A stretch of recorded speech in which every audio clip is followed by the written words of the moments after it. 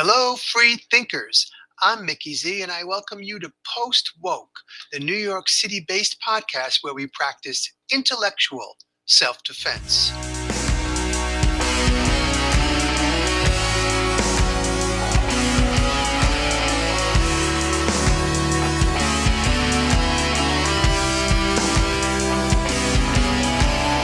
So if you're spending most of your time trying to not think and letting a device replace your thoughts, then you've lost essentially yourself. Consciousness, I think, is the most precious resource, the most precious experience in this world. And so if for no other reason than to just get to know the wonders of your own imagination and to spend more time in your inner world, I think it's really worthwhile to get offline and find out just how vivid and beautiful your mind can be when you give it a chance to actually flourish. That was Alicen Gray, synchro mystic, musician, composer, music producer, writer, poet, playwright, novelist, and so much more, including best friend of the podcast and very frequent guest. And I will be back with my most recent conversation with Alicen Gray after this word from our sponsor.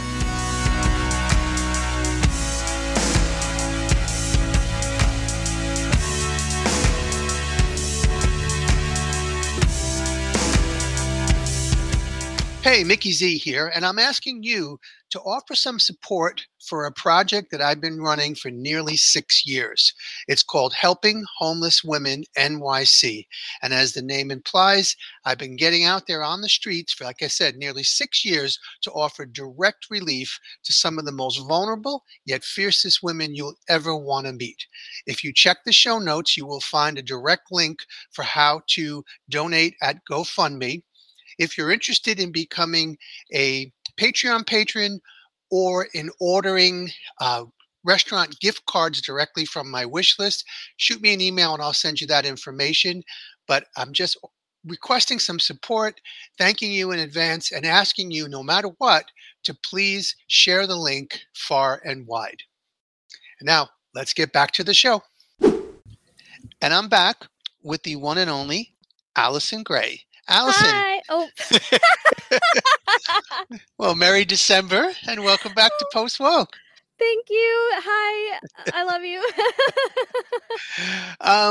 Now, I have a lot of new listeners, so they may not have heard all your previous appearances on the show. I suggest strongly that they go back and check them out. But what I do want to say is that in many of our previous conversations, we have ended up, at least part of it, kind of ragging on social media and then ragging on ourselves for being on social media despite our critique of it. But since we last spoke, which was at least a month ago or maybe a little more, we are both off. You're off all social media and I'm off Facebook and Instagram. So congratulations. Yeah, congratulations to you too. Isn't it amazing? Don't you feel great? Absolutely. No regrets at all. No regrets. No regrets. I knew it. But yeah, it isn't like a sense of me feeling out of touch. And I'm grateful for Substack becoming a larger community and being able to interact there and people share. So I don't feel like I'm quote unquote out of touch, but yeah, I definitely no regrets. How about you? I feel so good. So good. I mean, nobody's shocked. Everyone knows social media sucks. So it's been I set my intention very strongly. I want to share this bit. Please do. In the past when I've taken big social media breaks, there was always a lead up of like increasing frustration and annoyance with online culture. And then I'd like just put my foot down, I'd blow up and like deactivate everything very dramatically, and then eventually come back because of like pressures, like, various reasons. Maybe I had a project to promote, or maybe I met someone new and wanted to connect with them that way. And so I've done this many times in the past, I can't even count. And so the coming back part, I feel like there was always room for me to kind of lose my will and come back because I wasn't super intentional about why I was leaving. And so without a strong intention, you don't really have a goal to anchor yourself to think long term about the consequences of coming back to this addictive platform. So this time, while I was on a family trip earlier last month, I had been contemplating how I've been addicted to the internet since I was maybe, I'd say 11, but it might even be younger than that. I mean, addicted to the computer, because even before the internet was a thing, even before MySpace, I would spend so much time just on the computer playing games. There was something about the screen that I found very tantalizing. It was, I didn't know at the time that I was trying to self-soothe because I lived in a very distressing home situation, and I didn't know anything about nervous system regulation or anything. Just instinctually, I found that going onto the computer and focusing on it for hours and hours helped me feel more calm. And so, days and then weeks and then months and then years of my life started wasting away in front of this computer. And now that I'm 29, I'm realizing how much of myself I've sacrificed to this beast that is only getting more and more addictive and more powerful for everyone now. It's not like I've failed as an individual by becoming addicted to social media. It's like it was designed that way. And a lot of people don't know that they're walking around with dysregulated nervous systems, and that's why their devices are so attractive to them. So this time when I got off social media, I made magic out of it. I did a ritual, and I just sat there and I really meditated, and I let myself feel the grief and the disappointment and the rage at how much of my life is gone now, and was specifically drained by this like black cube network, let's call it. And I let myself feel that and realize the gravity of how serious this is, that I'm a living human being, and I can barely say I lived my life, and I'm only 29 years old. And it just was so sad to realize that. And so I made a vow to myself to, during this social media break, to sit with the feelings I've been trying not to feel ever since I first started using the computer in like my childhood. So for the first time in my life, I knew that I would be feeling things that I've been repressing basically with internet use. And then I finally, very magically, I don't know how else to say it, signed off of everything, said goodbye to my online profiles and all of that. And then so I'll just like fast forward now this past few weeks, whenever I have an uncomfortable feeling, I notice my instinct is to reach for my phone because it's like a distraction. I know that sounds so cliche, but it's true. It's an attempt by the body to regulate. And that's no small thing. And so we can have compassion towards ourselves when we realize this.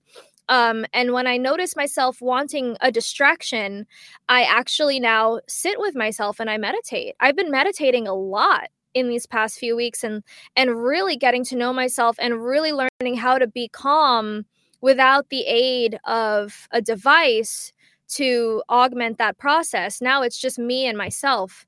And not just me and myself. Also, I've actually been interacting more with people in the real world, and just overall, it's been a mixed bag. You can do that? Yeah, I almost forgot. But it's been great. It's been really great. And a mixed bag, because on the one hand, yes, there are uncomfortable moments. I'm not going to sit here and act like it's so easy to get offline, especially when you've been addicted as long as I have. But it is absolutely worth it. And it's worth it in ways that are kind of intangible. Not intangible. I am physically healing from social media addiction, but also there's spiritual healing happening as well. I find that I don't know if this is related. I think it is, but my inner vision is actually really, really colorful now that I'm not staring at a screen all day. I noticed that the pictures in my mind's eye are way more vibrant, like high saturation and way more detailed. And I thought maybe, we've talked about how the screen replaces people's imaginations. And I thought maybe to the extent that I had been using like screens to replace my thoughts for so long, that I would maybe be past a point of no return or of some sort with developing my imagination. But no, it's only been a few weeks and I feel like my imagination's already becoming like a muscle that's being strengthened after a long period of atrophy. Yeah, it was kind of sitting there waiting for its turn to jump in. I mean, not that you've been so creative and et cetera over that time period, but you can't help but wonder what else you could have been doing. So just to touch on a couple of things you said, the aspect of self-medication jumped out at me, where that it's one of the hardest things to admit or even recognize that you are self-medicating, whether it's social media, alcohol, drugs, gambling, shopping, whatever it is that is preventing you from having to face those difficult emotions is a form of self-medication. And this is why they have to have interventions, because people will fight you, like physically fight you, if you try to imply that they're self-medicating. So I mean, Yes. it's such a credit that you were able to recognize this on your own and then take this very intentional step, because I hear you loud and clear. If you just say, I'm going to take a little break, then it really is just a countdown till you're back on doing all the Right. same stuff. And then you binge. Yeah. Just like with an addiction where you quit without like a real recovery plan in place, the cravings are going to overtake you if you haven't really been dealing with the withdrawal symptoms in a healthy way. Yep.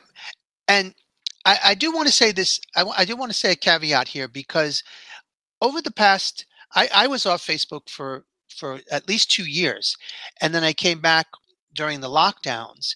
And as I've probably detailed here, I lost a lot of my old friends and made a lot of new Facebook friends. And I just want to clarify to anyone listening that this, when I say, oh, I'm so glad to be off Facebook, that there are some really dynamite people that I've met, and Oh, yeah. just smart, funny, meme loving, clever, compassionate people that I look forward to their posts.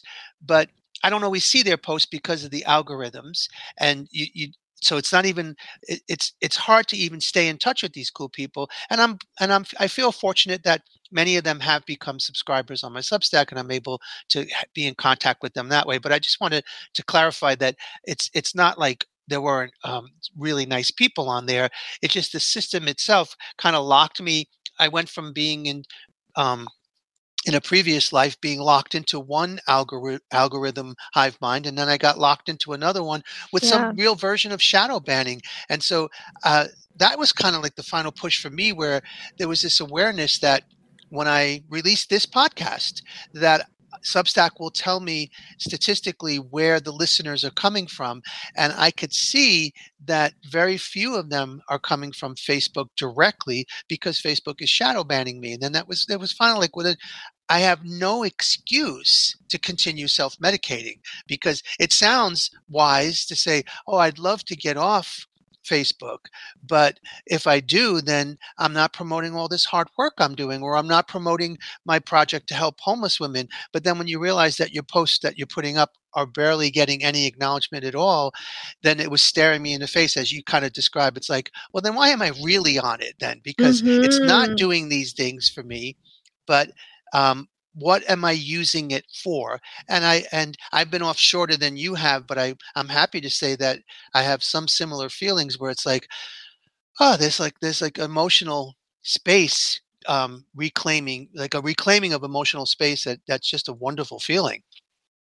It is, and I'm glad you brought up the shadow banning, because I've been shadow banned too, and we both are like bottom of the newsfeed buddies, and and I think these social media giants don't realize what a favor they've done for us and for other people spreading the truth about vaccines and whatnot, by making it harder for us to even reach people online, because then more and more people hit their breaking point of like, well, then I'm just gonna leave now, and I've seen more and more people, specifically, I don't want to, what can I call them other than truthers? Free thinkers or Self-identified free thinkers. I've noticed more and more of us leaving social media in recent times, and it's because we realize our reach is not digital. Our reach is primarily in the real world, in the physical world. And as a magician, I would like to add that I have been learning the fun way. I won't say the hard way, the fun way, that you don't even need social media to reach people. You don't. You actually don't. I mean, there are plenty of people who, for example, have followings but are not on Instagram, are not on Facebook. They have like newsletters and other more direct ways of reaching people. And then there's just the fact that we're all energetically connected. I mean, I have a great story about this, actually. Okay, so when I first started making music, maybe I had only released Earthquake with Sean. You've interviewed Sean Siebold. So he was my first ever musical collaborator. That was the first song I ever released. I had like, I don't know, maybe like 13 Instagram followers. I had like nobody. And I'm sorry, I don't mean to call those 13 people nobody, but I didn't have the kind of reach that people would brag about, let's say. Okay. So anyway, one day I get this email. Now, mind you, I'm telling you this story just to prove that you really don't need social media to reach people or be successful. This is how magical our world is. Ready? I got an email from this man. I don't know him. I've never heard of him. We have no mutual friends or anything. He's also not on any social media. He only communicates by email and has no profiles anywhere. He said in this email, that he was just like meditating one day, and I think he specifically asked for music in his meditation, and then he saw and he heard the phrase in his mind, "when humans had wings." And then he looked that up on YouTube and found me.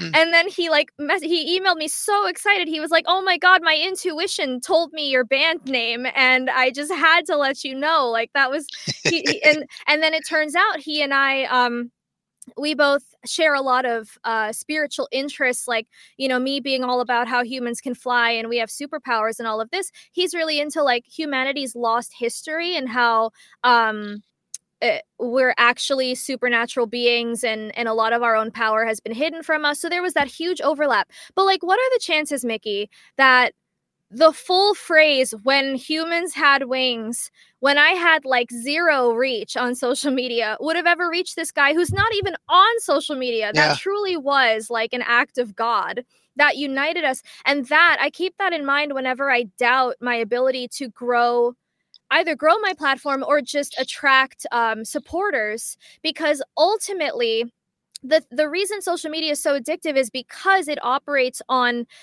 the principle of disempowering people by making people think that they can't manifest things, that the only way to connect is digitally, that if you aren't online, you're missing out and everybody's moving on with their lives without you. And they instill fear as their modus operandi. Truly, it is the way that they operate. They would not be successful if they didn't have people thinking that without social media, they're losing something, or they're missing something, and they're incomplete as people, right? And so once you realize that your power does not lie in the virtual realm, your power is actually very real and very spiritual, there's nothing that could ever stop you from connecting with the people you want to connect with. Well, it's I had this thought where you're describing this manifestation process, specifically that man who manifested the name of your band, and now you made connections with him. But it's, as usual, the parasite class and their artificial intelligence wing try to mimic versions of that, because their version of manifestation is like when you say, "Oh, my sneakers look worn out," and then suddenly you see an ad on Facebook for a new pair of sneakers, and it's like it's almost taunting us that yeah, you can manifest. Your thoughts have incredible power, but in this big tech capitalist censorship culture, we're going to control where your manifestation powers go. And the moment you walk away and say, well, the only way to avoid that is to not be on social media, then you recognize what that guy recognized, where it's you look inward for that strength, and then also you look for kindred spirits to further enhance and cultivate that strength. That's a really inspirational story. And speaking of inspiration, I feel like another value of getting off social media and talking about it is, you described how as young as 11 you were addicted to using the computer and then eventually being on the internet. Could you imagine what it's like for an 11-year-old now? Like there's no realization. I'm talking about in the semi-industrial world, at least, because I know that, like, on the continent of Africa, there's far less internet access than there is in Europe or North America. But Right. so so a semi-industrial location, an 11-year-old would be hard pressed to conceive of a culture without an internet, without smartphones, without social media. And so the only way they can know that that is not the be all and the end all is for people to lead by example and let them know that, yes, you can say no to this. This isn't oxygen. Like Facebook isn't required for you to live. And Right. so when we consider something, I got to look at Facebook. I'm going to get, I don't want to miss this important post. You could ask them, well, is it important as like oxygen, like, or the nutrients that you can eat? No, like it's, let's not overuse a word like important for something new that's on Twitter or Instagram. And it sounds very simplistic, and particularly for someone of my age range, because I grew up in such a different world. But I can totally recognize that if I were 10, 11, 12, 13 years old now, I would need to be reminded of this, because every input coming into me once I was relatively conscious would be counter that, and that the world exists on this device that's in my pocket, not in the world, not in what I can see in front of me. Yeah. Oh my God. I have big thoughts about kids being raised online. I mean, I have little cousins, and unfortunately, I've seen firsthand how these brilliant, genius children get subsumed by this addictive technology because their parents don't feel like actually raising them. So, and it's like, it's hard because on the one hand, I really think there's no excuse for parents leaving their kids to run wild online, where there's so many awful things. I mean, we can't overstate how dangerous the terrain of the online world is for a young, impressionable mind when we know what we know about pornography and all of that. So that's number one. Kids should not have devices. Kids should not be staring at a tablet all day. The tablet is not your kid's babysitter. And like, so on the one hand, I feel rage when I think about how many parents just like hand their kid an iPad and like say, all right, now go play with this so that I don't have to hear you screaming. I don't have to hear you talking. It's like they're so dissociated from their own kids. And that makes me mad. But on the other hand, I did acknowledge at the beginning of this that we're all so dysregulated in our nervous systems. The parents might not even realize how imbalanced they are internally, that they then unconsciously destroy their own child's minds by avoiding their own internal feelings. And there's so much to be said there, but I really do think strongly there's not a kid on earth who should have a device of any kind.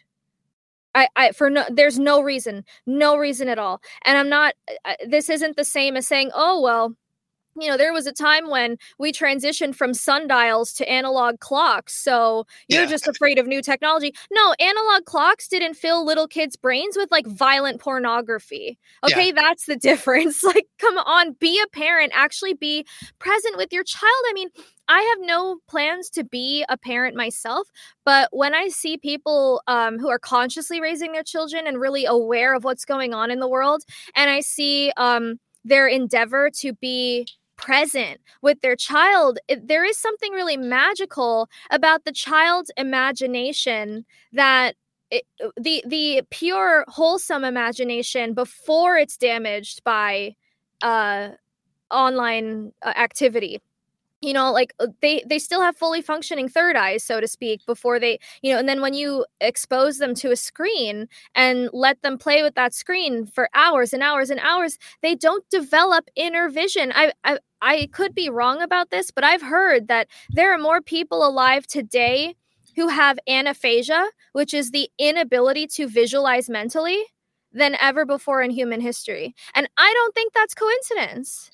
No, because the big tech world has co-opted that power. Because as you were describing what you were saying there, I was trying. I can only stretch my imagination to try and just to picture this. But what would it be like to be 12 and to be told that you need to put your phone away, and then you put it in your pocket or you put it on the chair next to you? It's like it it's like when you're walking your dog and the dog knows that you have a treat in your pocket. It can't concentrate because it needs Yes. to get that treat. And if something can co-opt their attention in that level, then it could then co-opt their cognitive development. And so I don't know enough about anaphasia to make a comment on that, but it sounds like something really worth looking into, which I will. And it sounds like something that we should be petrified about, because children are the kings and queens of imagination. There's Yes. nothing like watching a child just make shit up, like just They're natural Imagineers. it's just incredible. And to take that from them should be amongst some of the worst crimes and sins that anyone could commit. Yeah, and so many parents have no idea that that's what they're doing. They don't. I think of it as child abuse to raise your kid on a phone, because it is an addictive technology. It's like giving your kid crack cocaine as food. Like that, it really is up there. And I'm speaking as someone who's a lifelong addict of the computer. Like I can't even articulate how devastating it is to realize how much of my life is gone now. It just got like flushed down the toilet of digital noise. Like my mind, like parts of my mind are gone. I can't visualize as strongly as I used to. And like that's changing, but it's going to take some time to restore that. And I think about all the talents I could have developed. I could have been playing like 3 or 4 instruments by now had I not been an addict from an early age. And like that's devastating when you're someone like me who's a creator and you want to make so many things and you have all these ideas. To have been disabled very young from being able to actually do those things is, I'm speaking from experience, and I just don't want anyone else to have to go through that. And especially not innocent little kids. And I know that it's where there's a will, there's a way. So I'm not saying, there's no time anymore to learn like piano or whatever. But I just want these words to really hit home with any parents who are just kind of unconsciously letting their kids play with devices all day. Like, please take it from me. There's nothing that phone or that iPad can offer them that is worth the 5 minutes of peace and quiet that you're getting in your household. Like you're destroying them in avoidance of your own feelings. Yeah, and again, this is not some kind of blame fest on parents, and Right. you and I are not in position to discuss parenthood from an experiential sense. But what it sounds to me is like you're encouraging people who are parents to look into their own hearts and into their own minds as to what's motivating them, not judging them as parents, but what are we? Because all of us are in a culture specifically like ours, we are constantly looking to avoid things, and the culture so brilliantly, in an evil way, is just a distraction machine. They come up with new levels of distraction every X amount of years. So it's more than happy to say, "Oh, you don't want to really be in your head right now. Well, look what I've got for you. This will keep you busy for the next 5 hours," and and it's going to damage you in so many ways. But to bring it back to the kids, as you were alluding to, there.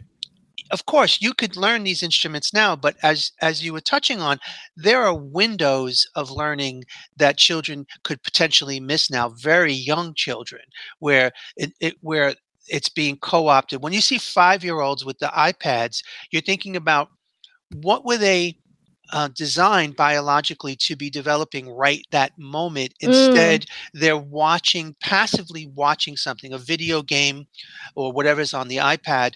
And like the video games is another good example where it looks like you're given a choice, but you can only do what the video game. It's a choice within the parameters of the video game. Kick, punch, shoot, race a car, whatever it might be, which is training you to be a consumer, right? You go into a store and you have choices. You can't walk into a store and demand something they don't sell. They'll look at you like you're crazy. Then when you go into a voting booth, you can only vote for the choices they give you. So you're creating a mindset at a very, very young age when they have their windows wide open that Mm. anything is possible for them. And so, yeah, child abuse may sound like a harsh term, and it may sound like, again, we're picking on the parents. The abuse is coming from the tippy top down. Oh, yeah. Like these For sure. parents are the result of these powers that shouldn't be, of how they created a structure that we are trying to break down. And that can be broken down and will be broken down because it's not infallible. It's not permanent. But the first thing we have to do is recognize that it exists before we can take it down. Absolutely. And since, there's potential for this conversation to be perceived as very like judgmental and heavy-handed. It's what we do best, I guess. But I think I could start talking about intentionality here. Please do. I mentioned it earlier, as a magician, one of the most important things to understand is what it means to have an intention. When you assign an intention to your action, it becomes supercharged, basically, with willpower. So there's a big difference between reaching for your phone unconsciously, just out of habit, out of being Pavloved, to reach for it whenever you're bored or whenever you're horny or whatever the trigger may be, versus reaching for your phone with the specific intention to accomplish a task and only do that task and then put your phone back down. So I've been learning now so the only social media app I still have on my phone right now is YouTube. And so what I have it for is to watch encouraging lectures. So I actually, I've been into Joel Osteen's sermons because I've been I am manifesting a new career path. And whenever I find myself feeling discouraged, I know that there's somebody who makes excellent content in regards to how to stay in faith, how to keep believing that you can manifest what you want. And so that's Joel Osteen. So I turn on his sermons. That's what I go on YouTube for. I don't go on YouTube, but I'm getting out of the habit of going online just to waste time. And so now I find that if I am going to be exposing myself to media, it's top quality, soul nourishing media. It encourages me. It uplifts me. It inspires me. Unlike the sort of jackpot or like roulette of social media where you're scrolling and 1 second you're seeing like a puppy dying. And then the next second you're seeing somebody cooking burritos, and then the next, it's like there's no coherence. You don't know what you're going to get next, and that's what keeps you dysregulated. That's what keeps you anxious, because it's just like so unpredictable and so incoherent that you just are on edge and you don't even know why. And so now that I've removed that amount of instability from my life and I only expose myself to media with strong intention, I find that I feel so much better in day to day. Like my default setting now is way more peaceful than it was just a few weeks ago. Thank you for that. That was the perfect segue in the sense of taking away the judgmental aspect and also putting the power back. Well, actually not putting it back, recognizing where it is. And I love the YouTube comp, because I do sometimes watch a video on YouTube and then I'll stop it and I will look on the right column of what YouTube is suggesting for me, not just based on that video, of course, because I'm been using it for years, but I look at this and it can be, if you can detach yourself, almost like you're some kind of like sociologist, where it's like, well, why would these bots give me this one, this one, this one? What are they seeing? Where are they trying to herd me? In what direction? What mindset are they trying to create? And sometimes it's as simple as if you were listening to an Elton John song, it's another Elton John song. Okay, I get that. But then when you scroll down, you realize it goes into some strange directions, and you're like, what are they trying to do? And if you can detach yourself, you can then be easily more intentional, because you'll be like, oh, I could be clicking on suggested videos for the next 2 hours, and then suddenly realize, what the hell did I just do? As opposed to what you said, where it's like, you know what I need right now? A Joel Osteen video. And you go on, you watch it, it ends, you turn it off, and you put your phone down, and you're using your phone as a tool, as opposed to big tech using you as for data collection, and to make more money, and to control us more, and to get us into a particular mindset. And also, when you said that the dysregulation keeps us anxious, I think of Matthias Desmond's use of the term free floating anxiety. Yes. When you have a culture in which free floating anxiety is floating above us all and in and out of our minds and hearts and souls, you then become more pliable. You become more amenable to changes that on some level are wrong. You know that it's censoring free speech, or you know that it's limiting personal autonomy, but you're more capable of being manipulated when you're in a state of free-floating anxiety. So the stakes are incredibly high here. Like the two things that we've highlighted, want to talk about high stakes, is stunting the emotional and intellectual and creative growth of a child, and then growing up into a society where you become a more pliable consumer and quote-unquote citizen. These are major, major stakes, but the good news, as you described, is that you don't need a bloody revolution and tens of millions of people to agree with each other and march together at a given point. You need individuals making intentional decisions to make incremental change where we recognize where we're being manipulated and nip it in the bud.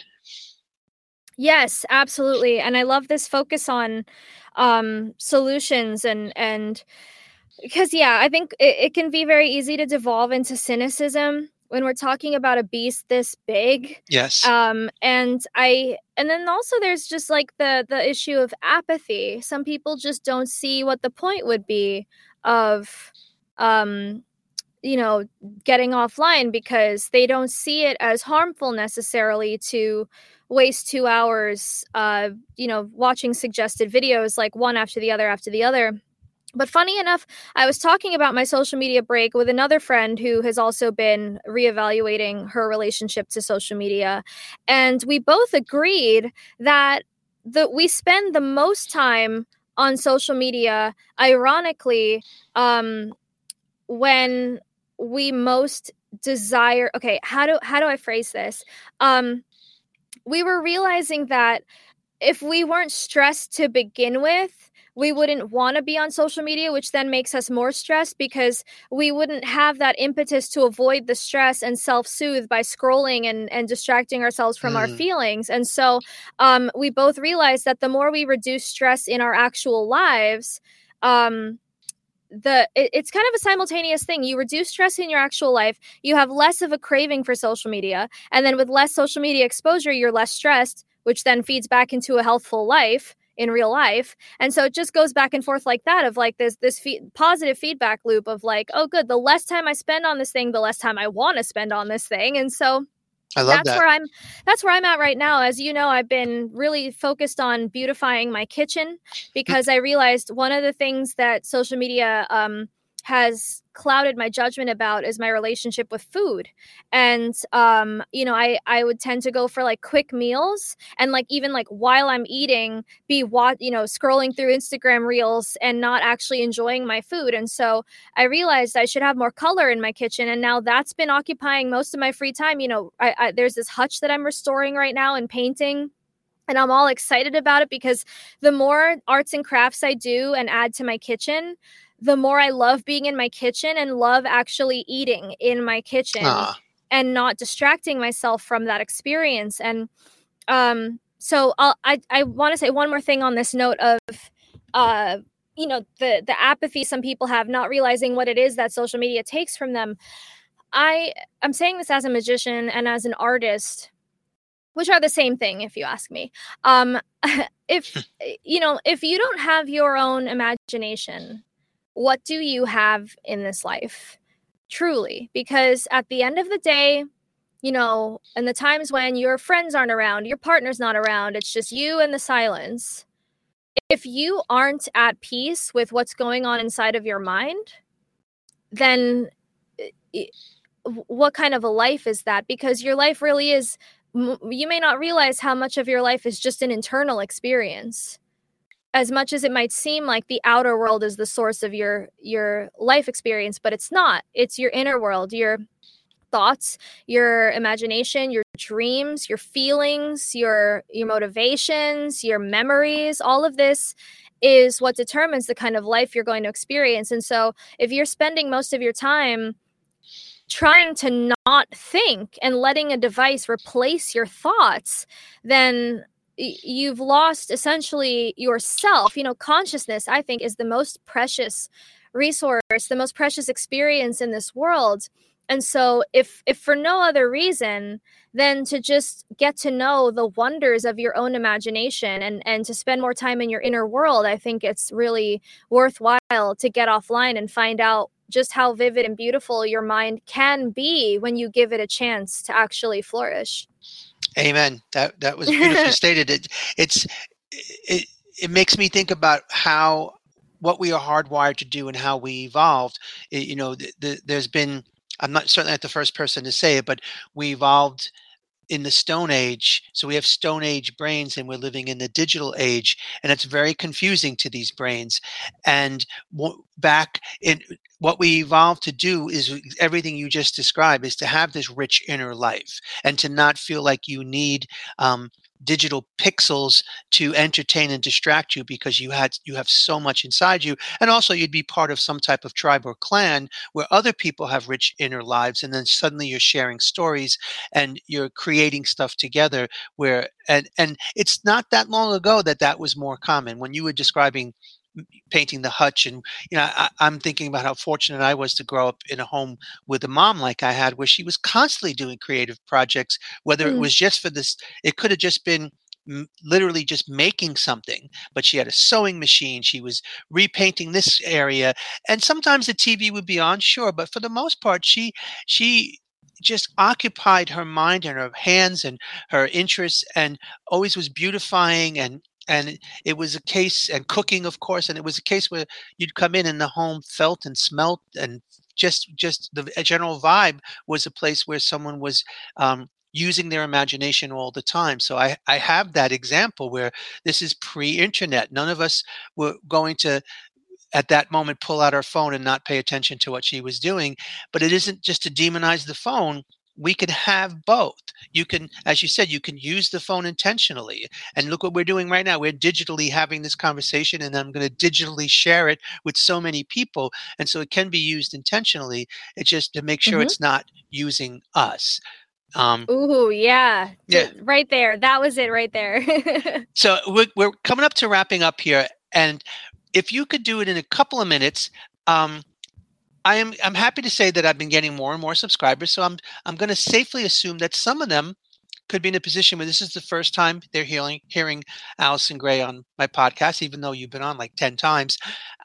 So could you just tell them a little bit, say, about your album that came out earlier this year, or just one or two things in a minute or two to let people know, and then I will add those links in the show notes so they can learn more about you and follow your creative life and ventures and magic however they choose.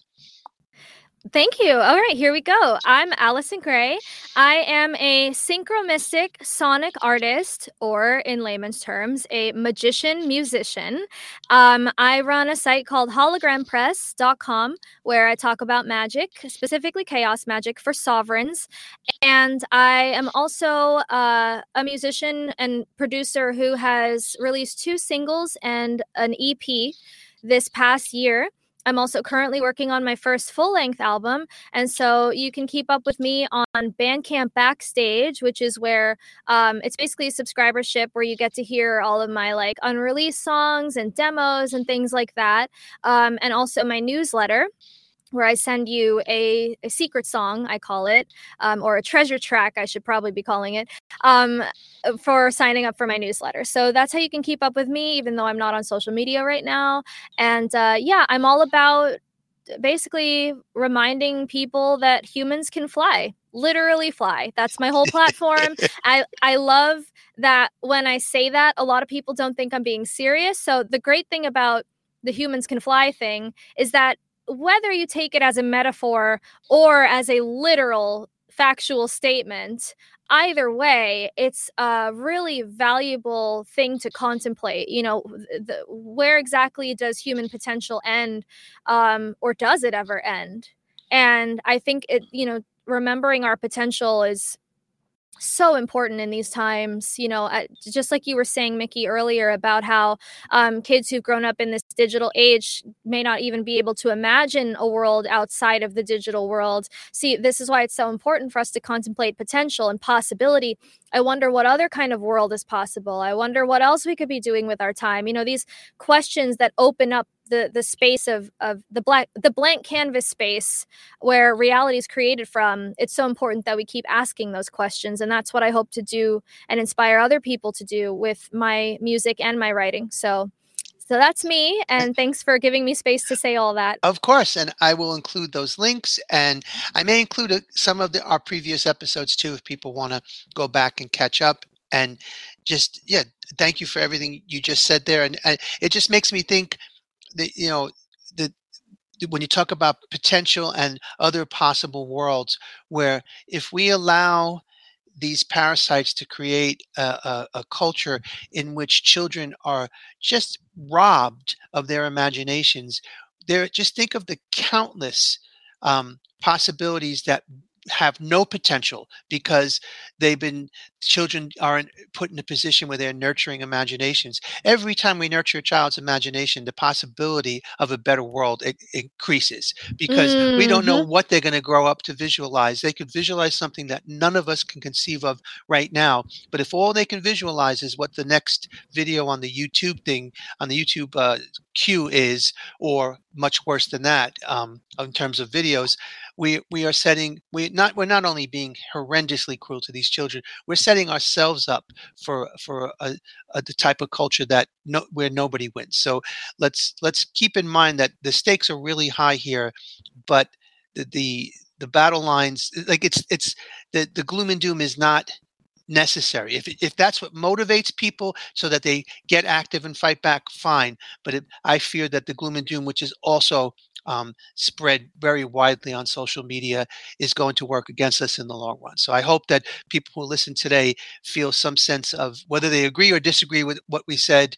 I certainly don't think anyone's going to disagree with everything that we said. I hope they walk away feeling like, what else could I be doing? What are the kinds of explorations could I be starting now to contribute to these type of changes that would benefit all of us? Oh, yeah. I love that reminder that children really are the future. And it's so important to make sure we're protecting them from the worst of these technologies. Like, the great thing about being an adult is we've gone ahead and experienced this new virtual realm firsthand, and now we can speak from experience and say, okay, well, here's what it is, here's the damage it's capable of, here's the positive that it's capable of. But it's up to us to give people information that the social media giants are not really disclosing to them, and let them make their own informed decisions, and remind them that they have the power to make more intentional decisions moving forward. That's really what it comes down to. We're all sovereign and we're all free. And if someone decides, you know what, I do want to be online, and here are my reasons, good. As long as you know what your intention is, I think that's truly, it's so lost on a generation that grew up on this thing. There's no intentionality about it when it's all you've ever known, because you didn't have a say in it, basically. So for those of us who do have a say in it, and particularly those of us who have a say in how children experience it. I'm just asking for everyone to consider their motives and their intentions, and it's for everyone's benefit when we do this. Absolutely. And this way, to go with the wings metaphor or reality, that it's a way to spread your wings and soar. So even whatever that means to you, metaphorically or literally. So, Alicen, thank you as always. Merry December. And I already look forward to our next conversation. Likewise, likewise, likewise. Thank you, Mickey. Okay. I'll be back with some closing thoughts after one more word from our sponsor.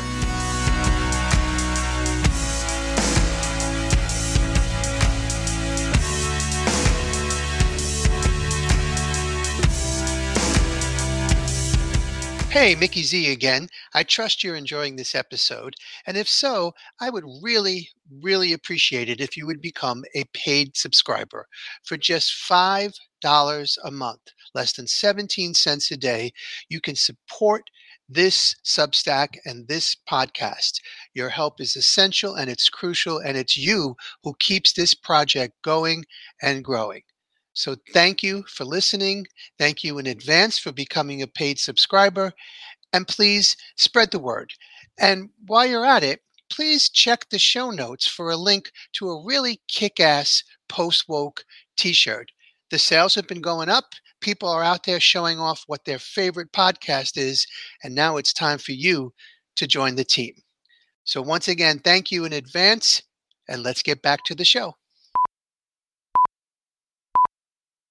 In the classic 1989 film Roadhouse, thespian Patrick Swayze inhabits the role of James Dalton, the head bouncer at a seedy establishment called the Double Deuce Club. Dalton is armed with a PhD in philosophy from New York University and his 3 rules of bouncing. 1. Never underestimate your opponent. 2. Take it outside. 3. Be nice until it's time to not be nice. Here's a note to those striving to end tyranny. It's time to not be nice. And it's time to keep your guard up.